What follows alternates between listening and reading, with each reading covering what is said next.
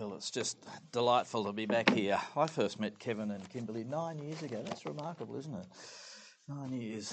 And I've been coming back to San Diego, this fellowship here in San Diego for, is it 5 years? It's at least 5 years, isn't it? 6. Anyway, it's a lot. Anyway, I just appreciate you very much, and I appreciate the opportunity to be with you and to share the gospel again. And I thank you for the way you've looked after Daisy, and I'm nervous that it might have been too well.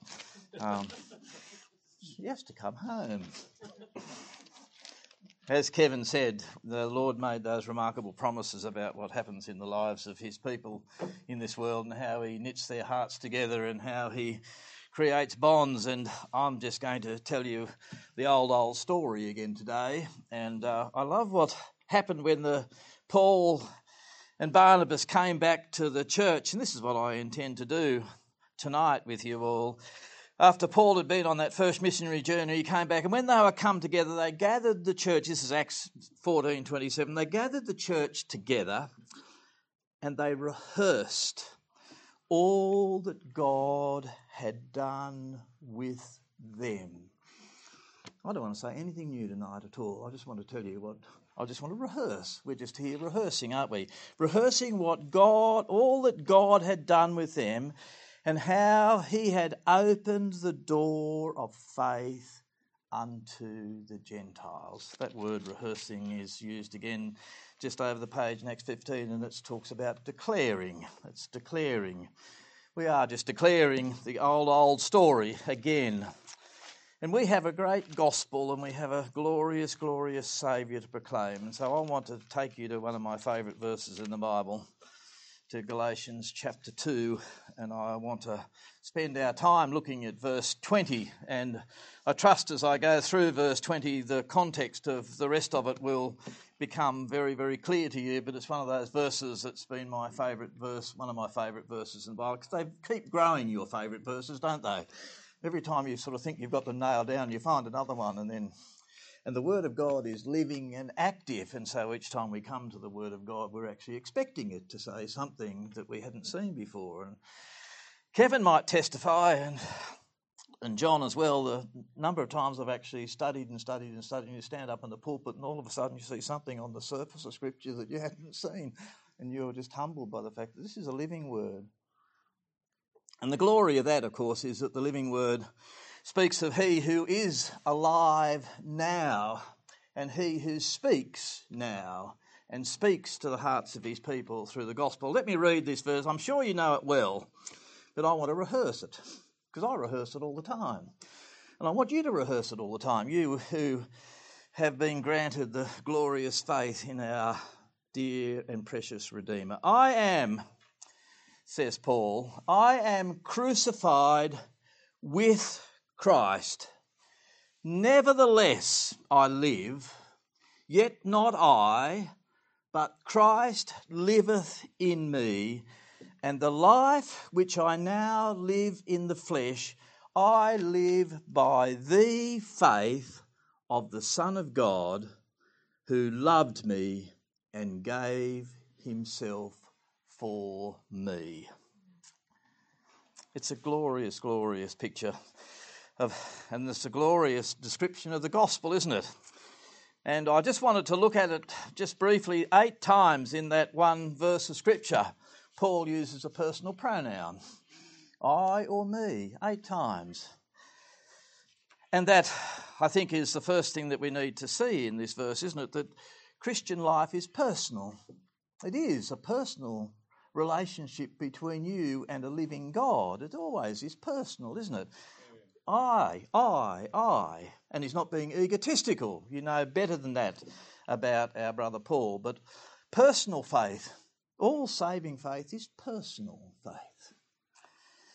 And I love the simplicity of it. He says, I am crucified with Christ. In fact, in the original, it says just 2 words. The first one is one that includes him and Christ. He says, with Christ, I crucified. And they're just 2 words in the original Greek.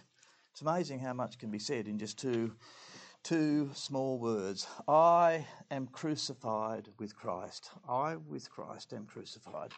So it speaks, these verses speak of a blessed union between the believer and his Lord. And it speaks of a blessed new birth. And it speaks of a blessed indwelling between us and our Lord. And then it speaks of a very, very blessed faith. The faith that I live by, the faith that Paul lived by, the faith that every believer lives by, is the faithfulness of the Lord Jesus Christ. Faith looks away from ourselves and looks to him, always, always. And then at the end of it there is a glorious description of the love of God. He loved me. His love is always particular. His love is always personal. His love is always saving. His love is always powerful. He loved me and he gave himself for me. So there we are. That's our outline. And that's what I want to rehearse before you tonight. So if you're ready for a rehearsal, I'm here to give you, in as simple a terms as I possibly can, the glory of this particular passage of Scripture. He says, as I said earlier, the first thing I want us to note is that it is extraordinarily personal, isn't it? It's I who believe. It's I who receive. It's I who embrace him. It's I who see him. And all of these things are the activity of the new birth. The new creation sees him as he is. And I trust him and I know him. And as with baptism and the Lord's Supper, it's personal, isn't it? When you're baptised, you're personally baptised. And that's a picture of your union in the life and the death and the resurrection of the Lord Jesus Christ. And when you take the Lord's Supper, you literally take it into your body and it becomes your life, doesn't it? It becomes a part of you. 98% of our bodies are changed every year. And so we are in this continual state where we are what we eat, and so we feast on the Lord Jesus Christ, and the more we feast on him, the more we grow to appreciate him and to like him. But it's personal, isn't it? I, he says. But he speaks of this blessed union. I am crucified with Christ. This is Paul's personal testimony. And you know from 1 Timothy chapter 1 that Paul is a pattern for everyone who would hereafter believe to the saving of their souls. And so Paul's a pattern. So he's a pattern for us. We can rehearse this pattern. I'm crucified with Christ. It says, literally, I have been once and with finality crucified with Christ. Crucified with the Lord Jesus Christ. And obviously he's not talking about the physical. Paul wasn't there at the physical crucifixion of the Lord. He's talking about that real spiritual union between the Lord Jesus Christ and his body.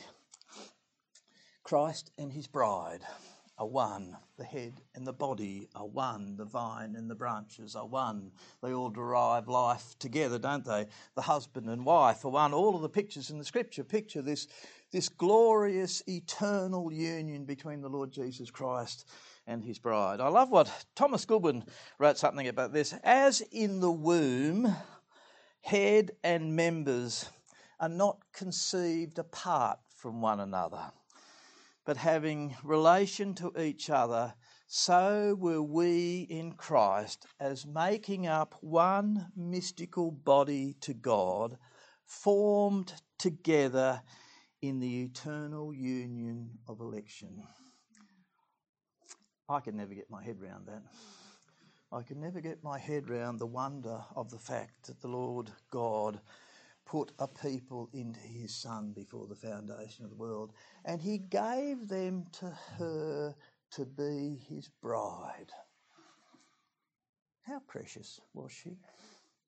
How precious is she to God?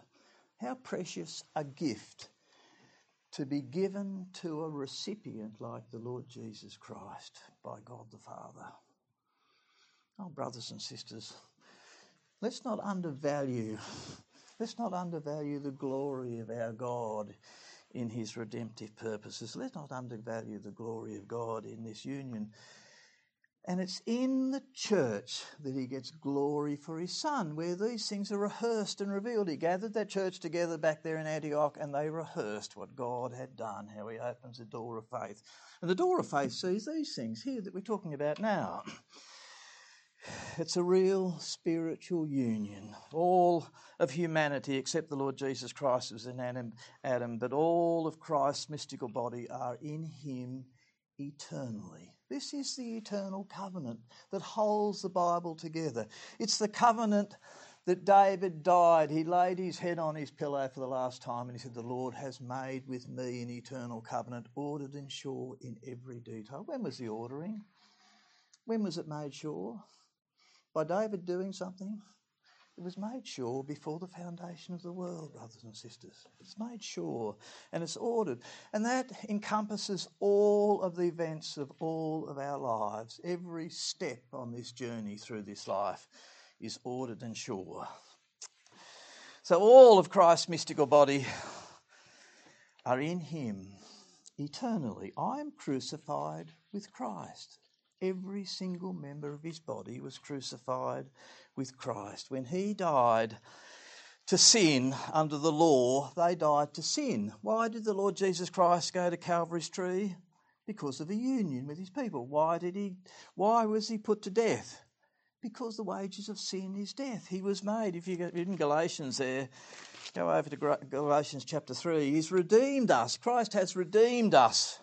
From verse 13 of Galatians 3. Christ has redeemed us from the curse of the law, being made a curse for us.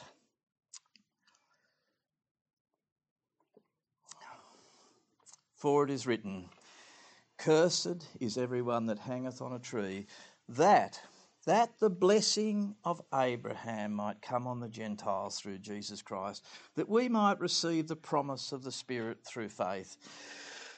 We are crucified with him. We are crucified with him. We're buried with him in baptism unto death. We're raised with him to newness of life. We're sitting together with him in heavenly places in Christ Jesus in Ephesians 2. He's entered into heaven to appear in the presence of God for us. We are one with him. Wherever the head goes, the body must be. I can't for the life of me explain that, but I can believe it. And I've been rejoicing in this for a long time, and I like rehearsing it. I like rehearsing things that I've enjoyed. I don't know about you, but the things that I really enjoy, I like to hear them over and over again. The things I love to eat them over and over. I love them. And this is food. This is real food for the souls of God's people. We are one with him. We're one with him eternally. We're one with him spiritually. We're one with him vitally. We're one with him really. We really are one with him. And someone might say, well, that's how God sees things. Well, brothers and sisters in Christ, how God sees things and how God declares things is how they really are. God creates reality by speaking. How did this universe come into existence? God spoke and reality comes into existence. Spiritually speaking, God speaks and our reality comes into existence, and we just believe it by the new birth that he brings us. That's how God sees things. This body of flesh that you see with all of its sins and all of its frailties and all of its infirmities and all of the offences you might see, and all of what you see has been crucified with Christ. Been crucified with Christ. Nevertheless, and there's so much more to say. Kevin can pick up the pieces of all this and adjust it in time. But nevertheless, says Paul, nevertheless, I've been crucified, nevertheless I live. He's crucified yet alive. He's dead yet resurrected. He really does have a physical life, but he really does. And the real life that he has is a life, a spiritual life in God. If Christ be in you, the body is dead because of sin, but the spirit is life because of righteousness. Nevertheless I live, yet not I, says Paul. He's speaking here, of course, of the glorious new birth. We are raised to a newness of life. We have a new life. We have a new history. We have a new heritage. We have a new family. Daisy's met a whole lot of family members here in America, hasn't she? And then when Kevin and Kimberly come to Australia with as many others as can come in December, they'll meet a new family, won't they? And we have a family that is just, as Kevin said, we are scattered throughout the world, and all that I have is all they own it equally with me, in a sense, don't they? They have freedom to it. This passage of Scripture is Paul speaking again of this extraordinary reality that we are crucified with Christ and yet we live in this world. And what we live in this world is what Paul describes in Romans chapter 7, that in his flesh dwells no good thing, and when he would wish to do good, sin is right there with him. And he has a desire to do good, and the things he desires to do he can't do. It's just flesh. It's flesh, brothers and sisters. And regeneration is a new creation. It's a new man formed in you. It's a new creation. And as much as there are some extraordinary changes to the old creation, the reality is for you, any of you who've walked any time with the Lord, you would realise, like I do, that the more you walk, the more you realise how much sin is just there all the time. It's lurking there all the time, and it gets stirred up in ways that horrify us again and again and again. And we look to ourselves and we look inside and we say, how on earth could someone who has those thoughts dare call themselves a Christian? How could someone who has those thoughts dare stand up in front of people and speak on behalf of the true and living and holy God? I just love the fact that salvation is by grace. And Paul is no different to Kevin and I and others who speak before you in God's behalf. I love what Don Fortner said some considerable time ago, and he got into trouble for it, and he was right and they were wrong. He said, my relationship with God affects all that I do in this world, but all that I do does not affect my relationship with God. My relationship with God is all of Christ's doing.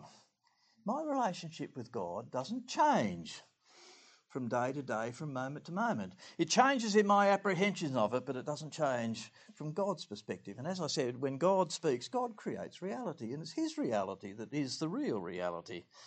So there is nothing in the flesh that's made holy, and there's nothing in the new man that is not perfectly holy in the sight of God, which is why the Lord Jesus Christ can take his bride on that last day and he can present her to the Father holy, spotless, unblameable and unreprovable in his sight. Not in the sight of man, in his sight. And one day that's how we'll see each other, brothers and sisters. And if that's how we see each other that day, then it's a good thing to start looking at them like that now, isn't it? If God has put away all of their sins and they have no sin before God, and the Lord Jesus Christ has borne all of their sins and borne them away and suffered the infinite wrath of God, what right have we got to bring them up, brothers and sisters? What do they need when they stumble and fall like you do and I do? They need to hear the gospel again, don't they? They need to hear the gospel.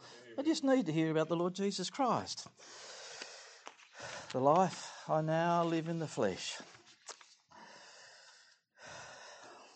Let's go back to our verse. I am crucified with Christ, nevertheless I live. Yet not I, but Christ liveth in me. Christ liveth. That means that he lives now. He always has lived and he will continue to live, don't they? There is an eternal union. And it's the resurrected Christ that lives in me, the reigning Christ that lives in me, the returning Christ that lives in me. This is a remarkable reality that is just so evidently on the surface of Scripture and yet is not taught, and yet it's there everywhere, isn't it? The more you look for it, the more you see it all over the Scriptures. Listen to what the Lord Jesus Christ said about eating his flesh and drinking his blood. It's a synonym for coming to him. It's a synonym for believing in him. It's a synonym for receiving him. Whosoever eateth my flesh and drinketh my blood hath eternal life, and I will raise him up the last day. For my flesh is meat indeed, and my blood is drink indeed. He that eateth my flesh John 6:56. He that eateth my flesh and drinketh my blood dwelleth in me, and I in him. We declare a mystery, brothers and sisters. That's what God says. That's what the Lord Jesus Christ said.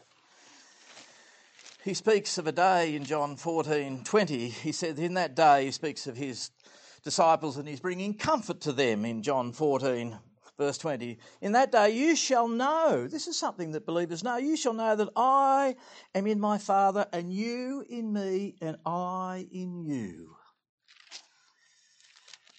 There is just, I do love what Romans 15 says, isn't it? There is the joy and peace of believing. There's not the joy and peace of understanding and explaining. It's the joy and peace of believing. This is what God, this is the prayer of the Lord Jesus Christ to his Father. Listen to what he says at the end of that high priestly prayer.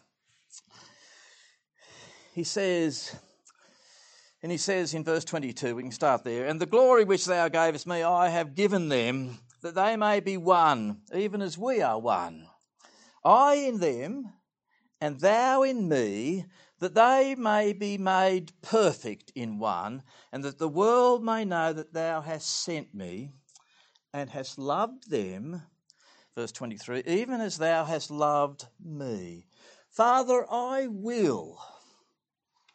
The Lord Jesus Christ petitioned his Father in John 17. It's a glorious exercise for the comfort of your faith to go into your Bibles, and if you dare write on them, put petition beside all the petitions in John 17 and then write amen after every single one of them, because that's what they are, aren't they? This is a petition from the Lord Jesus Christ just before the cross to his Father. Did his Father grant these petitions? Of course he did. He raised him from the dead. He's seated in heaven right now. Has he the power to make these petitions come true? I think he does. Last time I checked, he did. Listen to this. Father, I will that they also, whom thou hast given me, be with me where I am, that they may behold my glory which thou hast given me. For thou lovest me before the foundation of the world. O righteous Father, the world hath not known thee, but I have known thee, and these have known that thou hast sent me. And I have declared unto them thy name, and will declare it, that the love wherewith thou hast loved me may be in them. In them is what he says. And I in them. Brothers and sisters, the safest place in all of this universe is to be in the Lord Jesus Christ. The safest place and the securest place in all of this universe is for him to be in you, isn't it? No harm will befall the righteous. We live upon the faithfulness of the Lord Jesus Christ. And so much of our joy and peace is just upset by us taking our eyes off these glorious truths, aren't they? This is just the reality, isn't it? This is the joy and the peace of believing. And as we are enabled by God, by his Spirit, to live on Christ and to draw from him all that we need, all of our resources, all of our hope and all of our peace and all of our righteousness, all of our salvation is simply in him, isn't it? It's from him.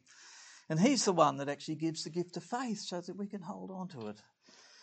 And he's the one that gives that new creation that sees these things and rejoices in them. So all spiritual life, as all life, must come from God. Ultimately, the wonder of it all is, isn't it? It's not our interest in Christ, but Christ's interest in us. It's him sustaining what he's produced, isn't it? It's him sustaining that life. The life that I now live in the flesh, Paul does have a real human existence, just like all of us. And he knows what flesh is, and he knows the weakness of his flesh. And one of the glorious things about our gospel is it never hides the infirmities of the flesh of God's people. And it never makes an excuse for them, but it never hides them. So that there is no hierarchy amongst sinners, brothers and sisters. Isn't it a glorious thing to think that when Abraham, if you picture now Abraham seated in glory and Rahab the harlot seated next to him, what's the dress that they're wearing? It's exactly the same, brothers and sisters. He's washed us in his blood and he's robed us with the very robe of the righteousness of our God. So the life I live in the flesh, if God would grant us the grace for this to be our portion, wouldn't it? The life I now live in the flesh, I live by the faith of the Son of God. I live by the faithfulness of the Son of God. I don't live on the basis of my faith. I live on the basis of the faithfulness of the Son of God. How faithful is our glorious, glorious Saviour. He was faithful in that eternal covenant of love, wasn't he? That eternal covenant of peace. Faithful as a servant to his Father. He's faithful to all his promises. He's faithful to all his threatenings. He's faithful yesterday, today and tomorrow. I change not. I will never, never, never leave you nor forsake you, says our God. If you turn with me in 1 Thessalonians, a lovely description of the faithfulness of God and its outworking in 1 Thessalonians chapter 5, verse 24.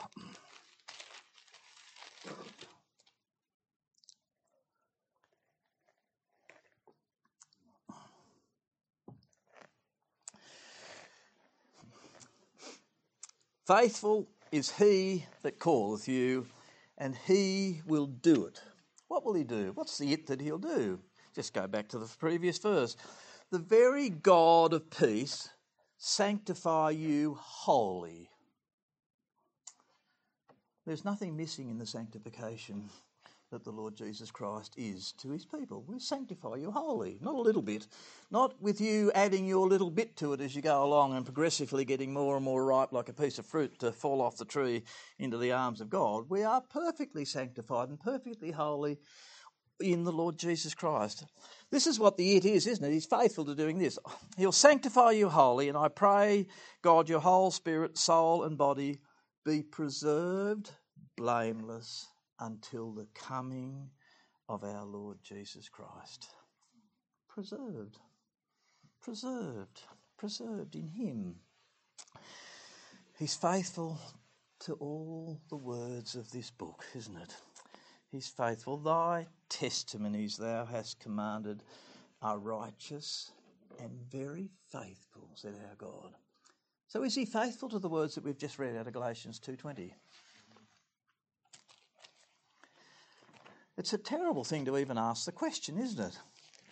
It's a terrible thing to even ask the question. And yet, you, like me, will spend a bunch of time in this life doubting whether that's true. And that's that flesh, isn't it? That flesh that rages and wars against us. That flesh that is continually at enmity against us. That flesh that is stirred up by the reality of the new creation in us.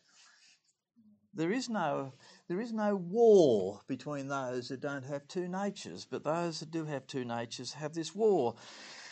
Paul says in Galatians 5, for the flesh lusteth against the spirit and the spirit against the flesh, and these are contrary one to the other, so that you cannot do the things you would. What would you do? If you were a believer, you would just live for God, wouldn't you? You'd live in the delight of his company, the delight of his presence, the delight of the reality of who he is. You would fix your eyes upon the beauty of his holiness and just be enraptured. And you would walk in his ways, and you can't, and you don't, brothers and sisters. But also, on the other side of that coin, if you were left, you would be more extraordinarily evil than you could possibly imagine. We are restrained in both ways. But we who walk with God, we who have this extraordinary gift of this new creation, this new birth, we find that battle, and the battle humbles us, the battle causes us to look on our brothers and sisters with a care and an empathy and an understanding of their weaknesses and their failings, and it never causes us to rise above them so that we can look down on anyone at all. But God's faithfulness is how we live, isn't it? We live by the faithfulness of him in eternity. We live by the faithfulness of his promises. We live by the faithfulness, his faithfulness. What remarkable faithfulness of the Lord Jesus Christ. When his Father turned his back on him and he cried out from Calvary's tree, my God, why hast thou forsaken me? He was perfectly faithful to his Father. He entrusted himself into his Father's care. He entrusted himself perfectly into the Word of God and the promises that God had made. And brothers and sisters, when he did it, I did it. And you are in Christ. When he did it, you did it. That's what this verse is plainly telling us, isn't it? Again and again. There's a story of an old lady who pastor in her dying days came to see her, and he opened up her Bible with her, and she had TP written on the margin of the Bible in so many places. And the pastor turned to her and said, what does the TP mean? Kevin knows the story. Probably heard it better told than I have. But anyway, she had written there, tried and proved. Tried and proved. You will never, ever find God unfaithful to his word, brothers and sisters in Christ. Never, ever. Faith is a gift from God. It's the faith of the Son of God. Christ is both the author and the finisher of faith. I love that word. It means that the author means the chief leader. The one, the arch one, the one that goes ahead, the one that, in a sense, writes the book of our lives, hasn't he? And he's written it all, hasn't he? All your days are numbered, brothers and sisters, and all the steps are numbered. Proverbs 16 verse 9 says that in our hearts, in our minds, we plan our paths, and God determines our footsteps. God determines our footsteps. All of them. All of them. All of the time. He's the author of all of it. The author of the time of love is the author of that time when he will come with the preaching of the gospel and breathe life into your dead body, and you will see again, and you will live, and you will have a new creation that sees the glory of God, the new creation that hears the voice of the shepherd, that hears the promises of the shepherd, a new creation that sees the Lord Jesus Christ in his glory. He's the finisher of faith. That means he's the perfecter of faith. He's the author, Hebrews 12:2. He's the author and finisher, the author and perfecter. Eternal God, faithful. The life I now live in the flesh, I live by the faithfulness of the Lord Jesus Christ. He was faithful to me, and he's faithful to me when I was unbelievably wicked and unfaithful to him. He's faithful to me, and he's faithful to all of his people in all of our failings and all of our disappointments and all of our discouragements. He remains the same, our God, faithful. And listen to what this faith does at the end of this verse. He loved me. He loved me, and he gave himself for me. He loved me. He loved me. Child of God,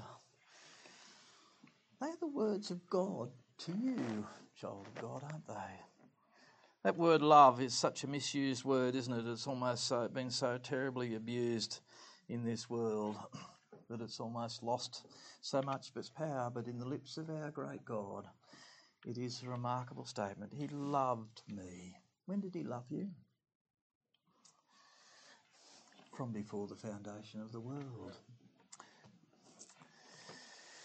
I just love to think about that. If he loved me from before the foundation of the world, he loved me knowing all that was going to happen to me. He loved me knowing all of my failings and all of my weaknesses and all of the disappointments. I have loved thee, says the Lord. He's appeared of old unto me, saying, Yea, I have loved thee, Jeremiah 31:3, with an everlasting love. I've loved thee everlastingly. Therefore, See, God's love is an active love, and it's a powerful love, and it's effective love, isn't it? Therefore, with loving kindness have I drawn thee. He does the drawing, doesn't he? He draws his people to himself. You think of the life of Saul of Tarsus. There wasn't anyone more unlikely in all of Israel in the eyes of those believers to have been saved. You can't possibly imagine Peter and John, after they'd buried Stephen, saying, "Well, that Saul there, he's our brother." Could they? There's no way in the world they would have thought that God loves this man. You see, one of the problems we have, brothers and sisters, is that when we look through the eyes of flesh, we're always wrong. We're always wrong. We're always wrong. When we look through the eyes of flesh, we're always dethroning God. The eyes of faith have our Lord Jesus Christ on the throne. He's right in proper place, isn't it? We love him. We really do love him because he first loved us. There is a real love, isn't it? It's a real love. It's a real love that loves what he loves and hates what he hates. A real love that finds what diminishes his glory in the eyes of his children in this world is offensive to us, and we just continually want to raise him up. We continually want to declare to our brothers and sisters the glory of this union. I love what the old hymn writer said, "Nothing between my soul and my Saviour, so that his blessed face may be seen, nothing preventing the least of his favours. Keep the way clear, let nothing between." Just believe what God says. Paul said, didn't he? He said, "I know whom I have believed." I know whom I have believed. If you know whom you have believed. Believing's about a whom, isn't it? And what you believe will be determined by whom you believe. And the whom you believe is the whom of these verses. You'll believe all that he said here, won't you? And I've entrusted you. Entrust everything unto him. The songs of heaven are songs of redeeming love. Unto him that loved us and washed us from our sin.